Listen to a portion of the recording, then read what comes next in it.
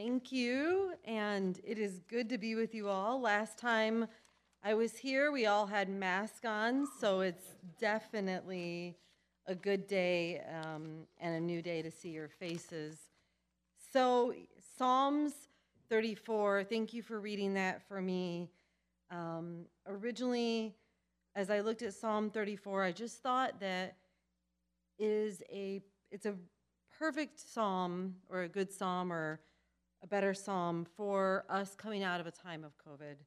As we look at, the story, the backstory where David's at when he is writing Psalm 34, he is in a place of distress, right? He's a place of uncertainty. He's been isolated. He's hiding away. And so when I originally picked Psalm 34 to write a sermon on, I didn't think about us exiting COVID or the parallels at all, but the more I dug into it, I could see how this spoke to my heart, and so I hope it does the same for you this morning. God, I pray right now that the words of my mouth and the meditation of each of our hearts would be pleasing to you. Amen. So the backstory, anyone who knows me, who's had a conversation with me, knows that I love a good backstory. In fact, there was a meme going around a couple years ago that said normal people tell stories this way, and it was a linear line. And then it said, but you tell stories this way, and it was backstory, well, second backstory, well, post backstory, then reverse. And so it was like a figure eight inside of a figure eight.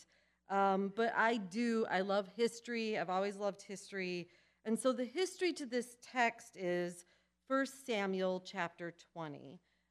You can go there if you want. I'm not going to read from it. I'm going to kind of paraphrase it and recap it. But in 1 Samuel chapter 20, Saul has figured out that God is disappointed with him. And he is not fit to be king. He is, of course, Saul is the first king chosen for Israel to lead them. And he was handpicked by God. But Saul at this point has allowed the power to go to his head. And so God has moved his anointing from King Saul to the next person. And it's not even Saul's son, Jonathan, which would be typical to pass on the family business to your firstborn. It's David. David has been selected, ordained, and called as the new king. In fact, at this point, David's been anointed for roughly 10 years because if you remember, David was anointed when he was about 8 or 9 years old, taking care of sheep, right, the family business. And so Saul is angry and bitter. Saul might be an 8 on the Enneagram.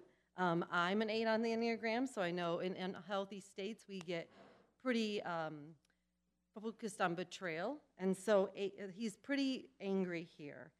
And his full kingship, his power, his authority, and being backed by Yahweh is being taken away from him. It's left Saul and it's left his family, right? And instead of getting to pass on the kingdom to his son, Jonathan, he's going to have to pass it on. God has chosen to pass it on to this rowdy, handsome teenager from a small farming community.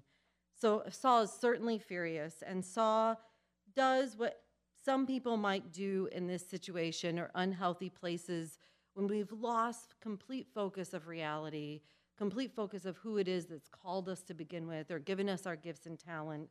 Saul seeks revenge. He plots to kill David.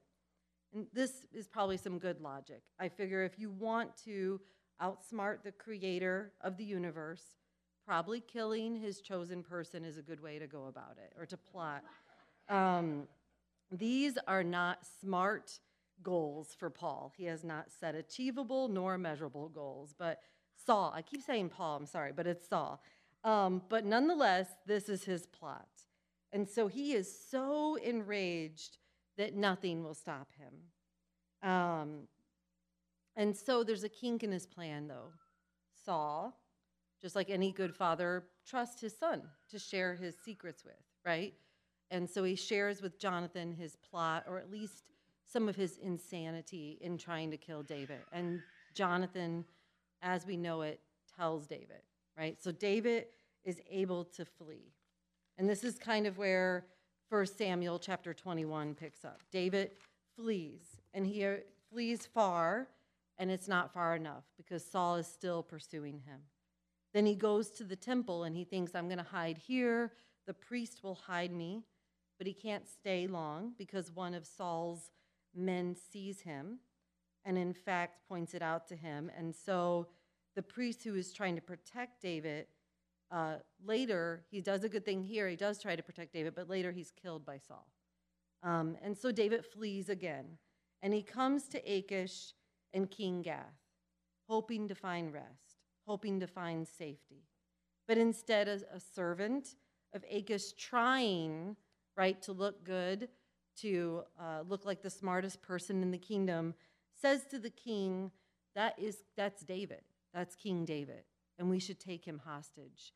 And they wanted to take him captive, maybe to take over Israel, maybe to make a bargain with Saul, whatever the reason, he wants to take David hostage. But David is very quick, and David pretends to be insane here, right? In fact, the scripture says that he had spittle running down his beard. It's that descriptive. So David is drooling, spit's coming down his beard, dragging his fist on the ground, trying to look crazy. And the king says to his servant, don't I have enough madmen in town? Why would you bring me one more? And kicks David out of his castle. But David had to pretend to be insane, right, to get free.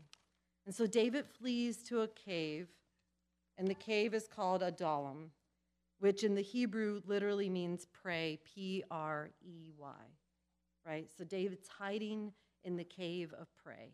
And I'm just going to read for us in 1 Samuel chapter 22, verses 1 and 2.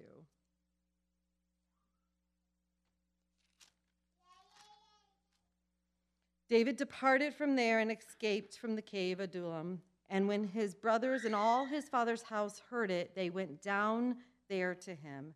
And everyone who was in distress, and everyone who was in debt, and everyone who was bitter of soul, gathered to him. And he became commander over them, and there were with him about 400 men. And this scene is where David writes Psalm 34. He says, with all this anxiety, all this history, his life being threatened over and over and over again, all that fear and shame of having like your own spit come down your face would probably feel a little bit embarrassing. His life is actually at stake multiple times. His rightful kingship, he thinks, for his knowledge, is ended, but it's at least on pause, right? All of that trouble, all that fear, and it's here that he's waiting to take place as rightful king. And it's in this cave, in this moment, with 400 men who join him, that David writes Psalm 34. I will bless the Lord at all times. His praise will be continually in my mouth. My soul makes its boast in the Lord. Let the humble hear and be glad. Oh, magnify the Lord with me, and let us exalt his name together. Do you hear it? Do you hear a man gathering people to praise his Lord, to praise his Yahweh?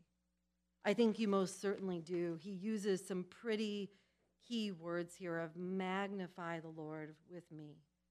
Come, let us exalt his name together. You don't hear the same distressed man who just a few weeks earlier pretended to be crazy, right? Whose life was on the line. You hear a man who can breathe again. He gets to take his mask off, right? And because of that, we look to him. We know that those who look to the Lord are as radiant beauty, right? Because the Lord comes in and covers them with whatever circumstances they're facing. Those who look to the Lord are as radiant beauty. Let me continue reading. I sought the Lord, and he answered me and delivered me from all my fears. Those who look to him are radiant. Their faces shall never be ashamed. This poor man cried, and the Lord heard him and saved him from all his troubles. I want to highlight here some of the contrast that David sought. He looked to, he cried to him, and he was delivered.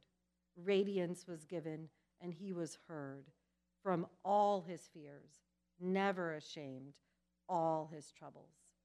So a couple of things here. David particularly chooses his words. He's a poet, right? That's what we know. Yes, he writes the largest book of the Bible, right? Sought, looked for, cried, because that's what he just experienced. David's life had been sought after by the enemy. David's life had been looked for by his enemy, who should have been his protector, by the way, side note. But instead, he was found by God, right? Because all who look to the Lord are radiant beauties. I have freckles. There's probably just more of them today than there were a few months ago, because the more that the sun is out, the more freckly I get. I inherited these from my Ukrainian father. And so it doesn't take much. If I look to the sun for just 30 minutes, my face will be popping with freckles. But there is nothing I do to make that happen. I don't flip a switch. I don't say, freckles, come now, please. I just look to the sun. And when the sun hits my face, there is something else that is exposed than what's there in the everyday. Because those who look to the Lord have radiant beauty. The other thing that strikes me about this passage is that it says all fear, all trouble, never a shame. God is not in the business of just taking some of our issues. I'll take about 70-30 today. If you could do 30% of your pain and your problem, I got the other 70. He is in the business of taking all of our fears, right? All of this, all the stuff that he's feeling is temporary. And I'll take your fear today, and God will come back tomorrow and take our fear for tomorrow, take our troubles for tomorrow, and we will never be ashamed. All who look to the Lord will find radiant beauty. Now, here's the thing that is interesting to me, right, that I've heard preached differently, is that God also didn't go back in time.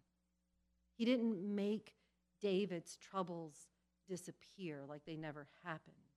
He didn't take David in a time machine, right, and say, stop Saul from being crazy. David still experienced those things. That history is still part of David's story.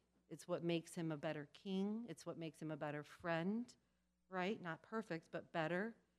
It's still part of his memories.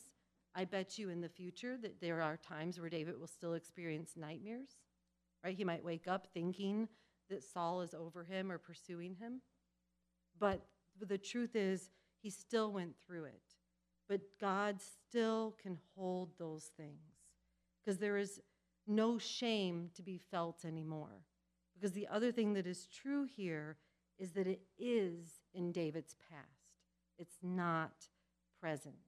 When David takes the throne as king, he no longer has spittle dripping off of his beard, right?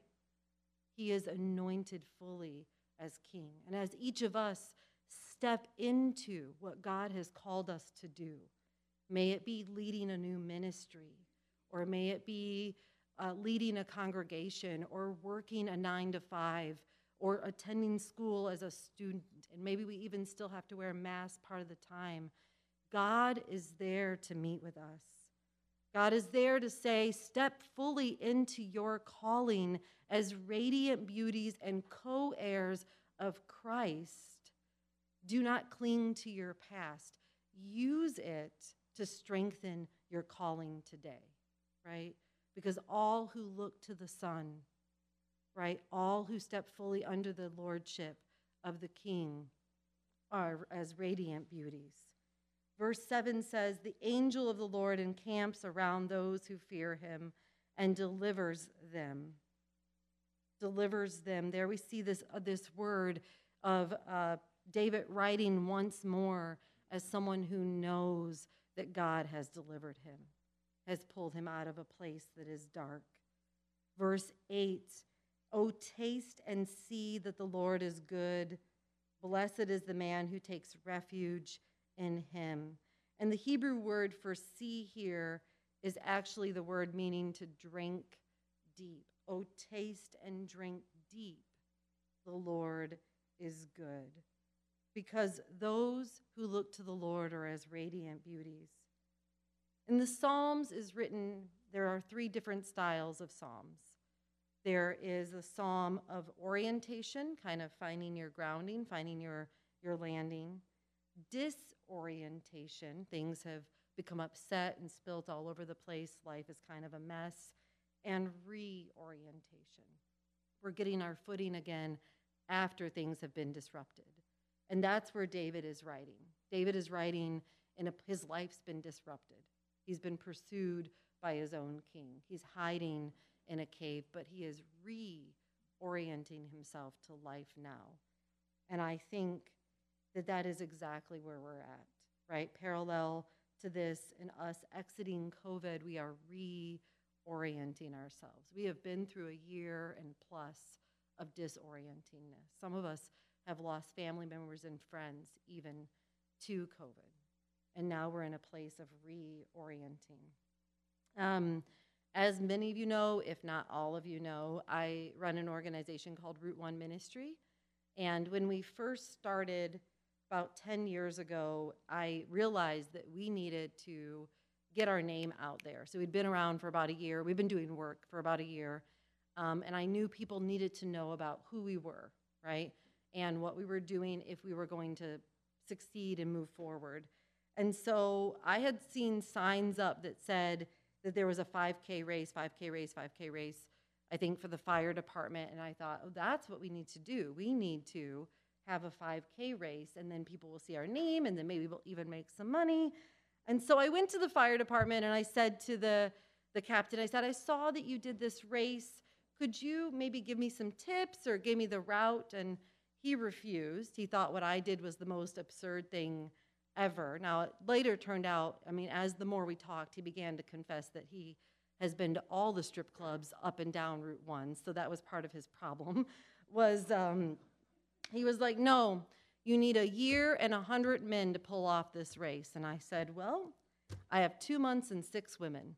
So this is what's happening. And it happened. We had the race. It was, I think, successful. People came out. Now, I probably knew every single person that came out, but people came out. And we even made some money, $120. It was a great success. But the truth is that we had to step forward in this. And we had to step forward even though we didn't know all of the pieces, or I didn't have 100 men or a year, right? Because it's what I believe that God was calling us to do next. And here we are like 10 years later, and it wasn't just that race, right? But there are these moments of faith.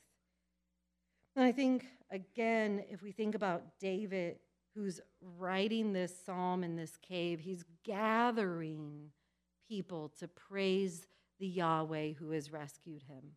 Over and over again, he says, praise the Lord with me. And 400 people join him in this cave to praise the Yahweh. But here is the truth, right? David is going to take place as their king. But even in David stepping forward as their king, they are still in a season of anticipation, just like we are. We are still waiting for our true king to come back again.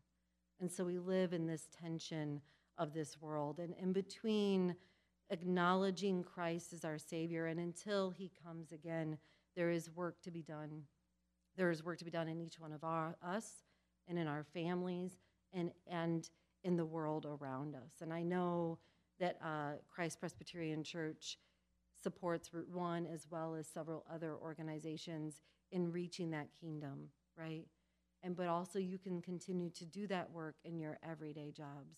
I think for me, some mornings, not every morning, I should pray it every morning.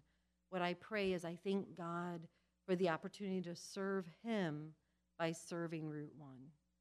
And I wonder if you can put that prayer in your own life. Can you say, thank you, Jesus, for being able to serve you by serving in the courts, by serving as a lawyer, by serving as a teacher in the public schools, right?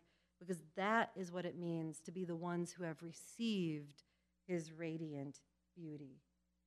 I know some of you right now are maybe still feeling the spittle in your beard. Yes, COVID has kind of lifted, we've had vaccines, but you still might be feeling the residue of the loved ones that you've lost, or time at work that you've lost, or a job that you loved that you were laid off from, right? Or whatever else it might be.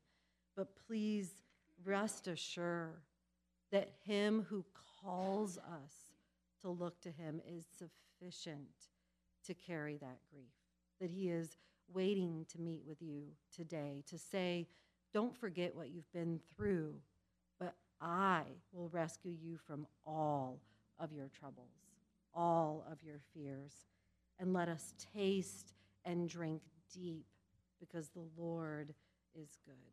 I'm going to pray. God, I thank you that you have called us beloved.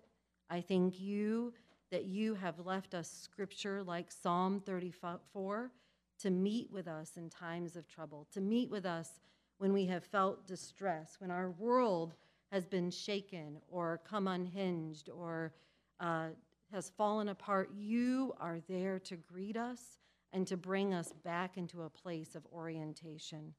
God, I pray for myself and for each one of us in this room who call you Lord, that today we would remember to look to you, that we would embrace what it means to be radiant beauties, anointed by the true King.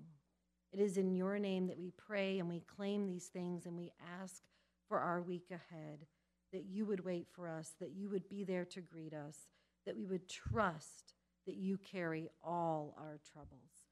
In the name of Jesus, we pray these things. Amen.